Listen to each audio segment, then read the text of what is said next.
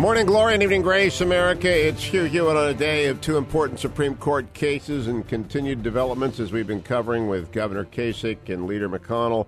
It is time for the Hillsdale Dialogue. Now, normally we do that on Friday, but we're doing it on Thursday this week because tomorrow is the annual sojourn to the happiest place on earth, to Disneyland, and we cannot let anything get in the way of the Disneyland thing. So the Hillsdale Dialogue is coming in on Thursday. Those of you who are never in your car on Friday in the third hour are happy you finally get to hear one.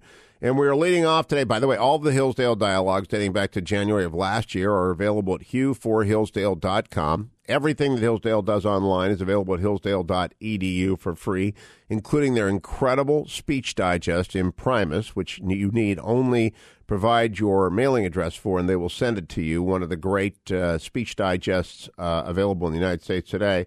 But we are going to press on. We may be joined by Dr. Larry Arnn later, but we're beginning with Dr. Corey Maas, who is a professor at Hillsdale specializing in the period into which we are now thrown, which is the period of Erasmus and Luther and more.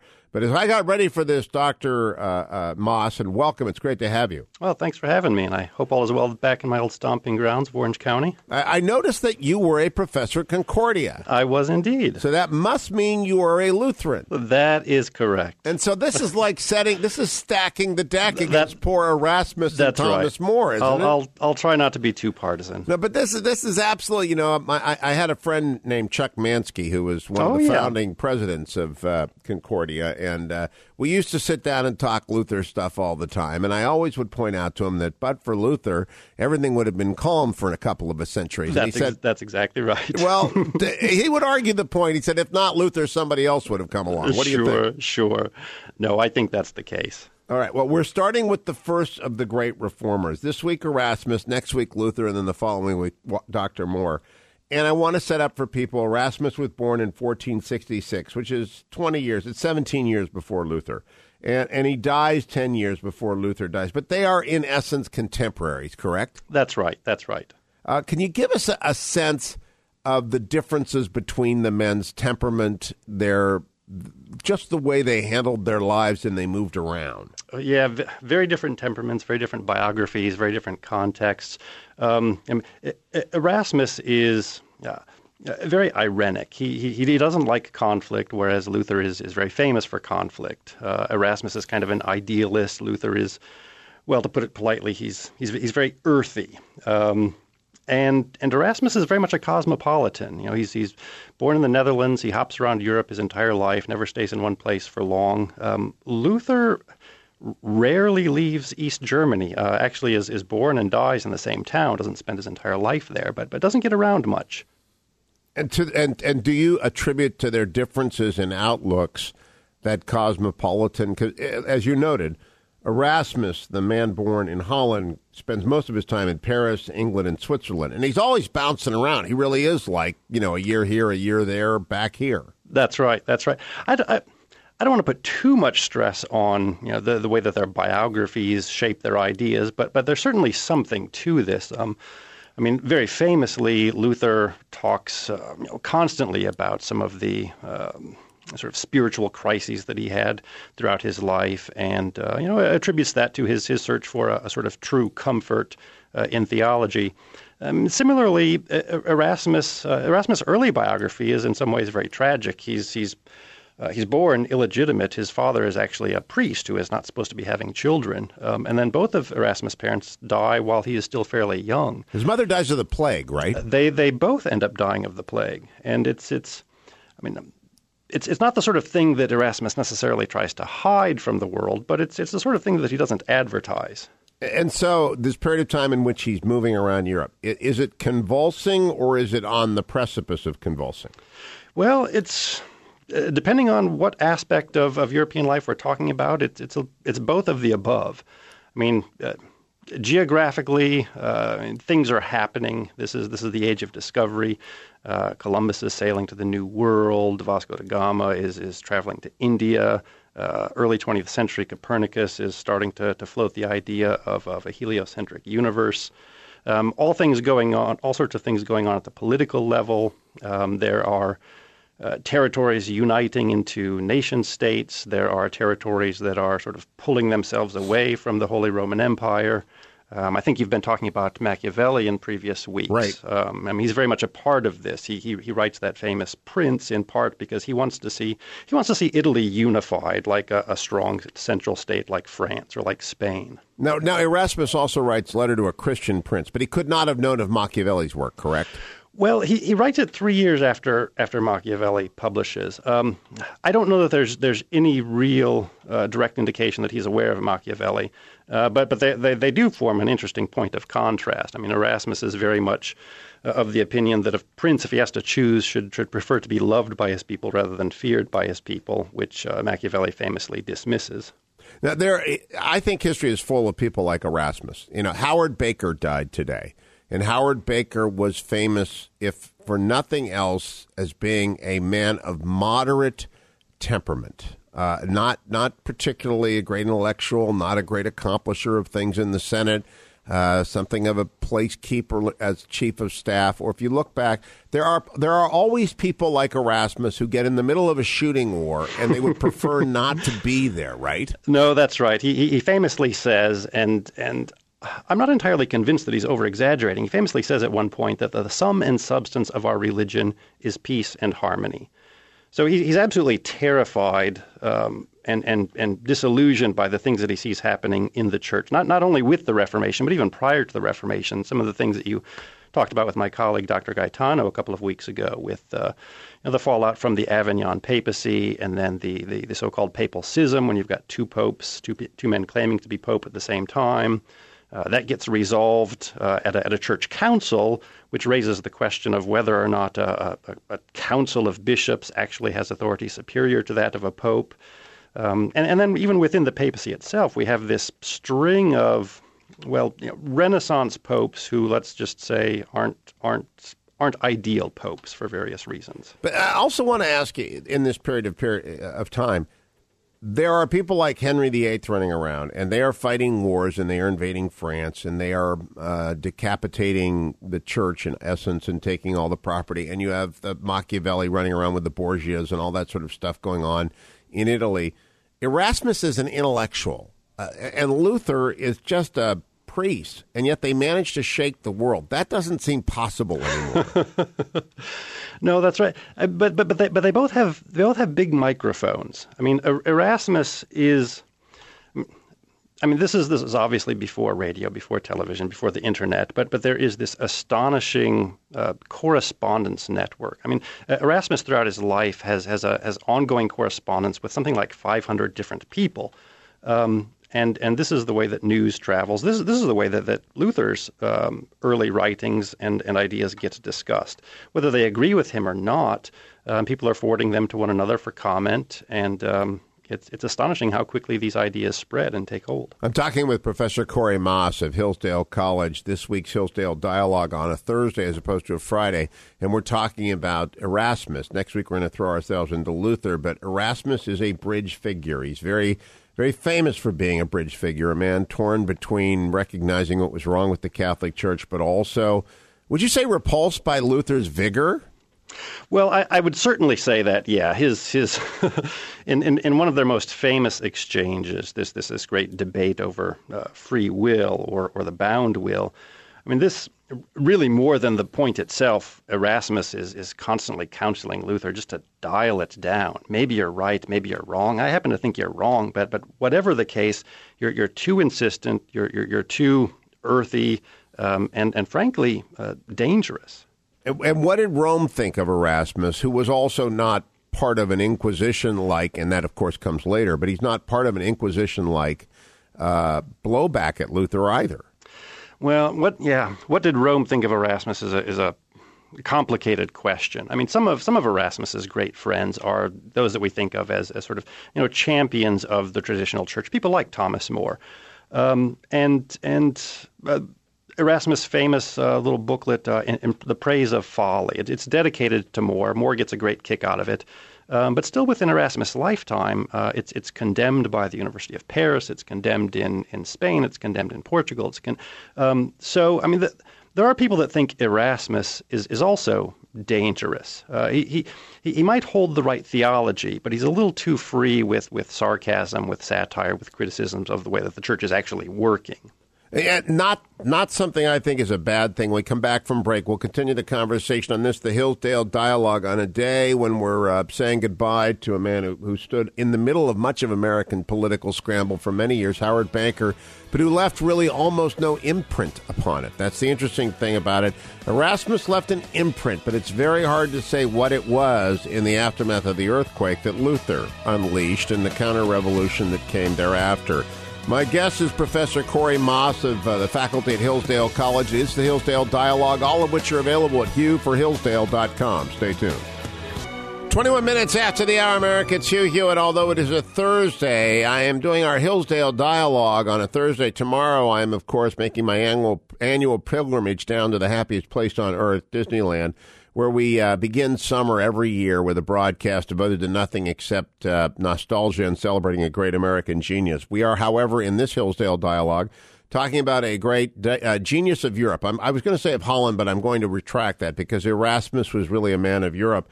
My guest in doing so is Dr. Corey Maas of Hillsdale College, formerly of Concordia University, I believe an ordained Lutheran minister. So he's got some suspicion to overcome on behalf of those of us on either side. You know, the Protestants are going to say you're not really a Protestant, and the Catholics are going to say you're not really a Catholic, yeah, right? That's right. That's right. And so, did they quarrel over the nature of the sacraments? Well, they certainly did. As part of, again, Erasmus' satire and sometimes sarcasm, he's got questions about the way that the sacraments are taught in the church. But at the end of the day, the church is the church, and what the church says is obviously right. And which is one of the things that Luther finds suspicious about Erasmus. He's convinced that Erasmus doesn't really have any opinions. And because he was trying to go along and get along with everyone, right?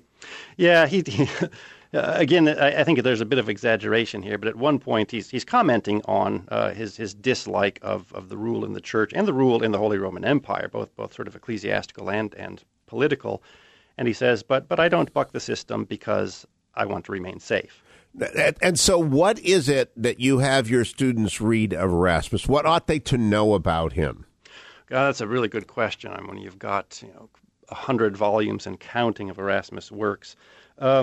We actually don't right now assign Erasmus in the core freshman history course. They read some of the early Italian humanists, but not so much the northern humanists of the later 15th and 16th century. But if I were recommending something, I mean, I'd certainly suggest The Praise of Folly, just because it's perhaps the best known, and it gives you a flavor of Erasmus' satire, but at the same time, real concern for the church and concern for Christendom. He's not criticizing because he's a sort of Enlightenment skeptic like Voltaire. He's criticizing because he thinks that the church can reform and ought to reform, and he loves the church and he wants it to do that. Well, as I went through this, I got the idea that he was very much a public intellectual. That would be its counterpart to today. That's right. That he was a man of the middle. He did not like the confrontation, which you already articulated, that he's best known for his translations rather than for his original work, because those translations allow others to take it further, and the further translations lead to conflict. But that he is more bon vivant than anything else. And we have those people. He's sort of like Davos before there was Davos. Well, that's right. And that's one of the conflicts I have when people ask me, what would I recommend for Erasmus? Because things like The Praise of Folly, I mean, they're what we know, that those are the works that are popular, but Erasmus himself probably wouldn't have recommended that. I mean, he spends an enormous amount of time pulling together editions of the Church Fathers and compiling multiple editions of the New Testament in its original Greek, and then with his new Latin translation. And he thinks those works are far more important, but those really aren't the works that get the attention these days. And In Praise of Folly does, because people like the title. I'm not sure they read it much, that's right. They like the title, but it's really the translations, isn't it, Professor Maas? It really is, and especially, I mean, his translation of the New Testament, which is part and parcel of Erasmus' whole program of reform in the church. He wants the church to have the best edition of Scripture that it can. And so again, he's a little perplexed and offended when it becomes the favorite biblical text of Protestants, and they sort of run with some of his comments and retranslations and begin to build a new church on those. Why is he offended by that? Well, it's a good question because let me put it this way. He is accused in his day of having laid the egg that Luther hatched. And so he's caught in the middle. Protestants don't like him because he's not a Protestant. But his fellow Catholics don't like him because they think that he's sort of responsible for initiating and inaugurating this Reformation. And he very much wants to distance himself from that charge. So he doesn't want to be seen as, having critiqued the received Latin text of Scripture, the Vulgate, in a way that made it possible for Protestants to further push those. So he didn't want to be the bridge that let Luther loose. That's right. But at the same time, he's buddies with Thomas More, who is the great defender of church authority. What does More think of his buddy?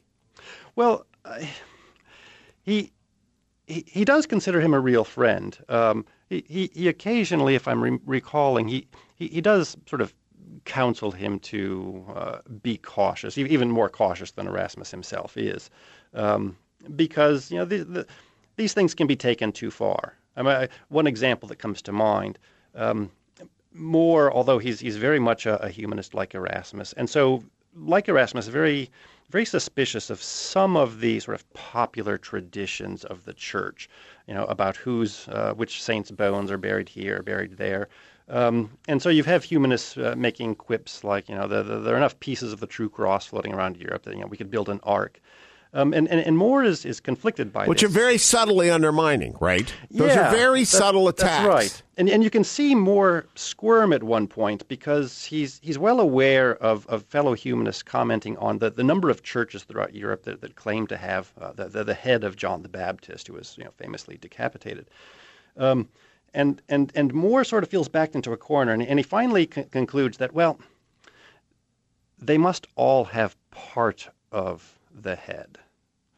You see that, and that's just an attempt to keep his own head. Well, that could be. Yeah. Now, what the question this raises is whether or not people like Erasmus are good or bad for cultures. Because if the conflict is coming, and you've got people who are running around pretending that it's not coming, and trying to paper over differences and being friends with both sides. Are they actually helping things along, or are they going to make the convulsion worse? Yeah, that's a good question, and it's really hard to say. A part of me thinks that Erasmus is, he's actually surprised by all of this. He's convinced that this doesn't have to happen. Now, Christendom does not have to be divided. It doesn't have to split, and especially someone with his fame, his celebrity, his authority. That if he stands in the middle, perhaps he can prevent this. And when we come back from break, I'm going to give you two examples of people who thought maybe they can prevent this. One of them was Lincoln, right? Mm-hmm. And the other one is very contemporary. If you look down at Mississippi, there's this civil war now between Republicans, between the McDaniel people and the Cochran people. Mm-hmm. And there are a whole bunch of us who would prefer that this just not happen, that it can't help anybody out. And the folks like Erasmus, though, they don't really do much good in any situation. They don't really prevent that which is inevitable, which is a reckoning. When I come back for the Hillsdale Dialogue, my guest is Professor Corey Maas of Hillsdale College. Hillsdale.edu if you want to sign up for Imprimus. If you also would like to read anything that is part of the Hugh for Hillsdale Dialogues, go to hughforhillsdale.com. Stay tuned. It's the Hugh Hewitt Show. 34 minutes after the hour, America, it's Hugh Hewitt. Tomorrow's Disney Day, and so the Hillsdale Dialogue is being held today, the last hour on Thursday's show. And I hope you're enjoying it. If it's your first exposure, because you're never in the car on Friday, every Friday in the last hour of the week, we typically do the Hillsdale Dialogue. Some weeks it's on a Monday, and some weeks it's on a Thursday. But since we began these in January of last year, they have typically been the third hour of the Hugh Hewitt Show on Friday.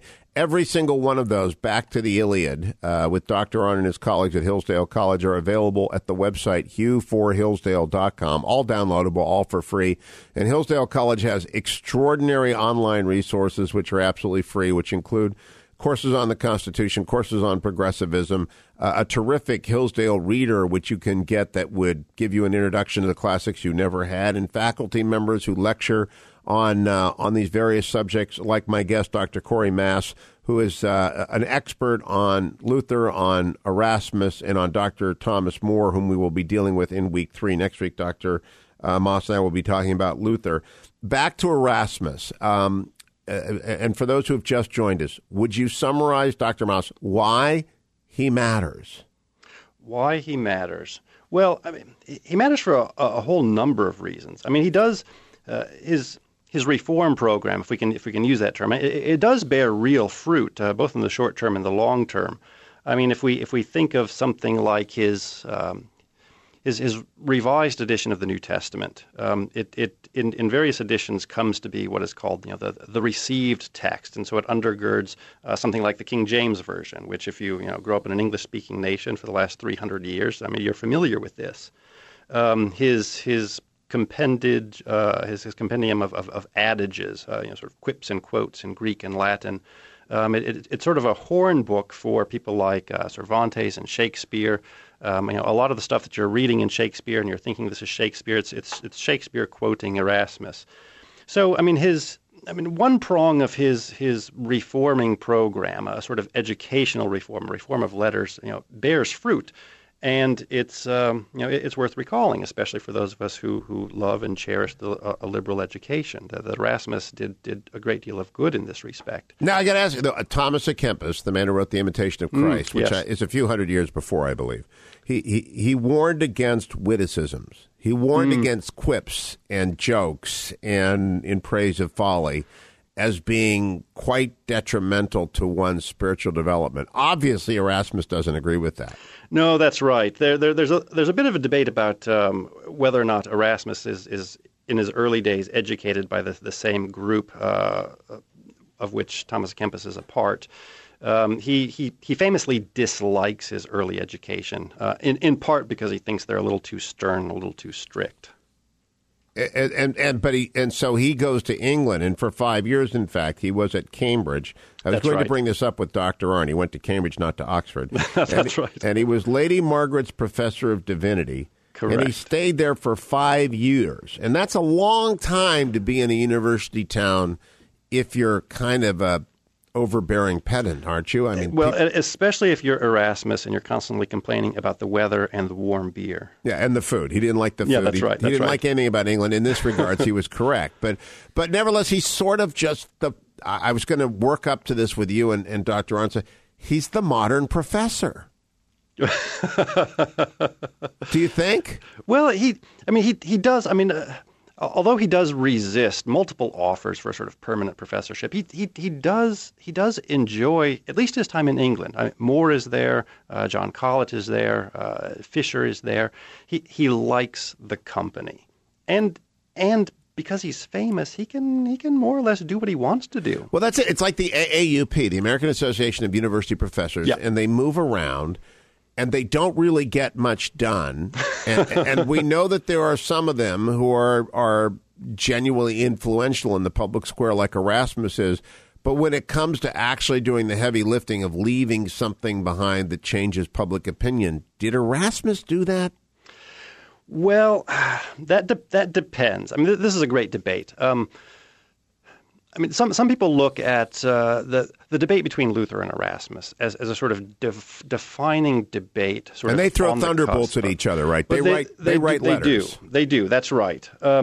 And some people look at this, I think, sort of hyperbolically as right on the cusp of modernity, and even sort of foreshadowing some of the things that we see in the modern age. And the question then becomes, well, in what sense is Erasmus a modern, or in what sense is Luther a modern? And, on the one hand, you look at this and you say, obviously, well, Erasmus stayed with the traditional church. He defended the traditional church. He's not modern in that sense.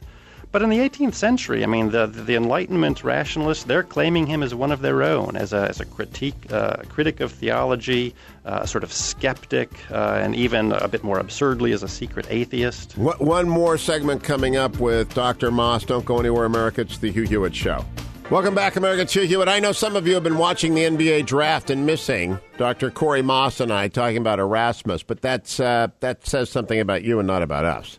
And I'm not sure what it says at all, but we're talking about Erasmus because he is the bridge to Luther. And I have argued, and I want to ask Dr. Maas, who is a member of the faculty at Hillsdale College and my guest this week on the Hillsdale Dialogue, I thought Luther was the greatest figure of the millennium, and I made that argument that but for Luther, nothing would have been the same. Other people argued Churchill, other people argued Lincoln, but I argued Luther shook the foundations. He brought it all down, and from it had to be rebuilt everything that there is. And so he's a great man. I think of Erasmus as an interesting man, but not a great man. What do you think of my distinction? Yeah, there's something to. Let's put it this way. Erasmus is probably the more famous, the more liked, the more loved today.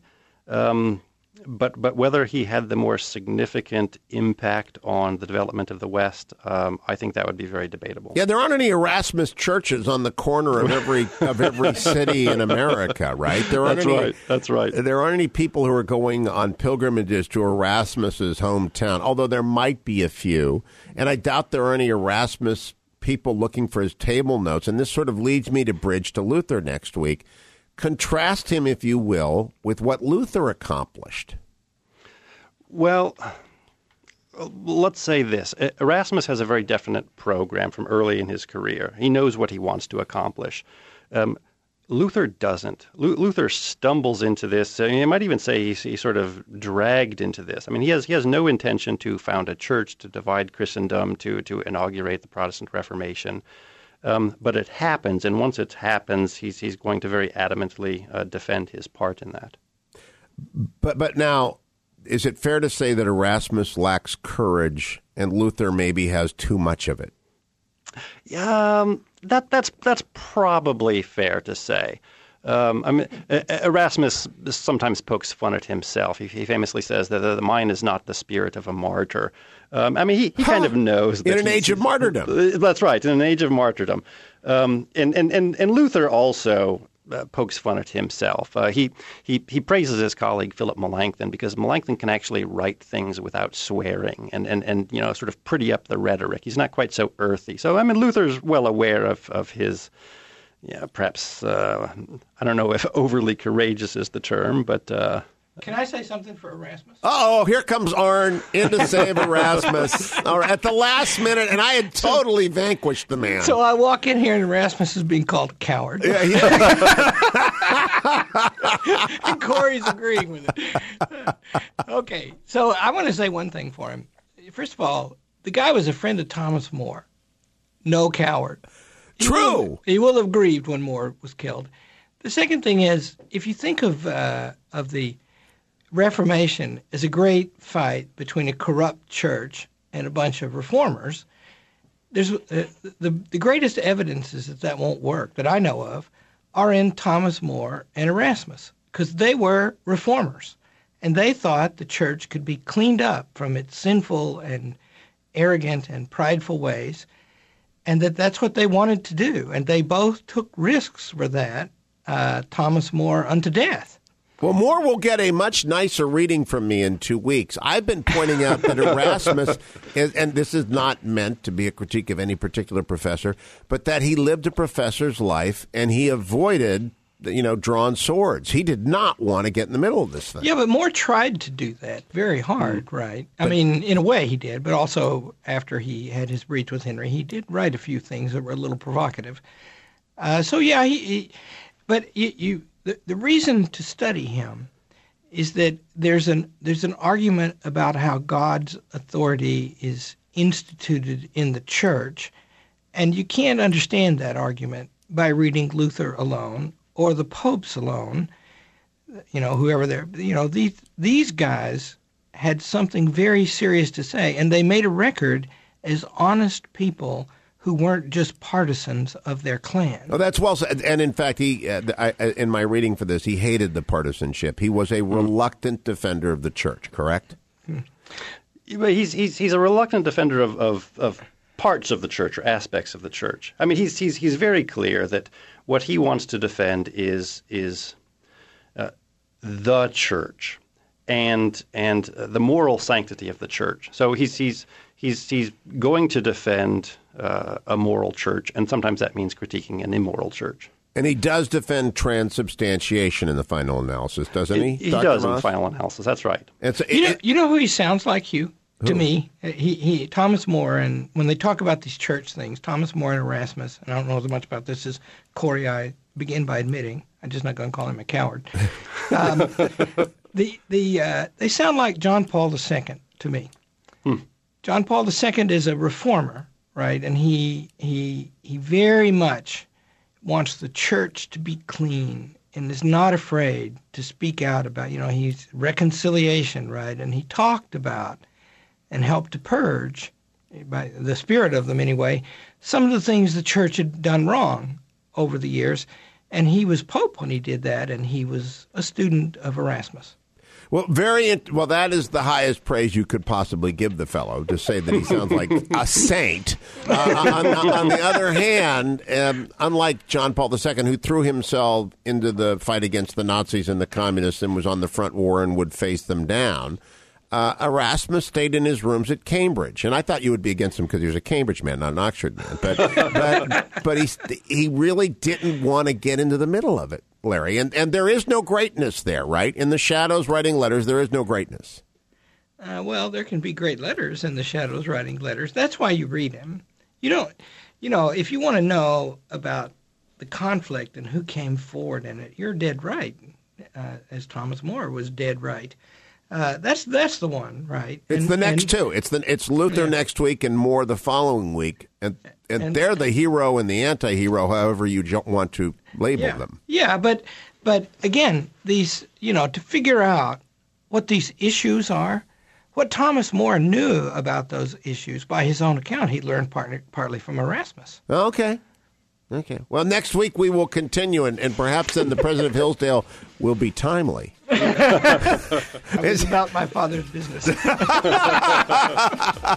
Dr. Larry Arnn, president of Hillsdale College, and Professor Maas, Corey Maas, thank you so much. To Luther next week as the Hillsdale Dialogues continue. Don't go anywhere. I'll wrap up today's Hugh Hewitt Show.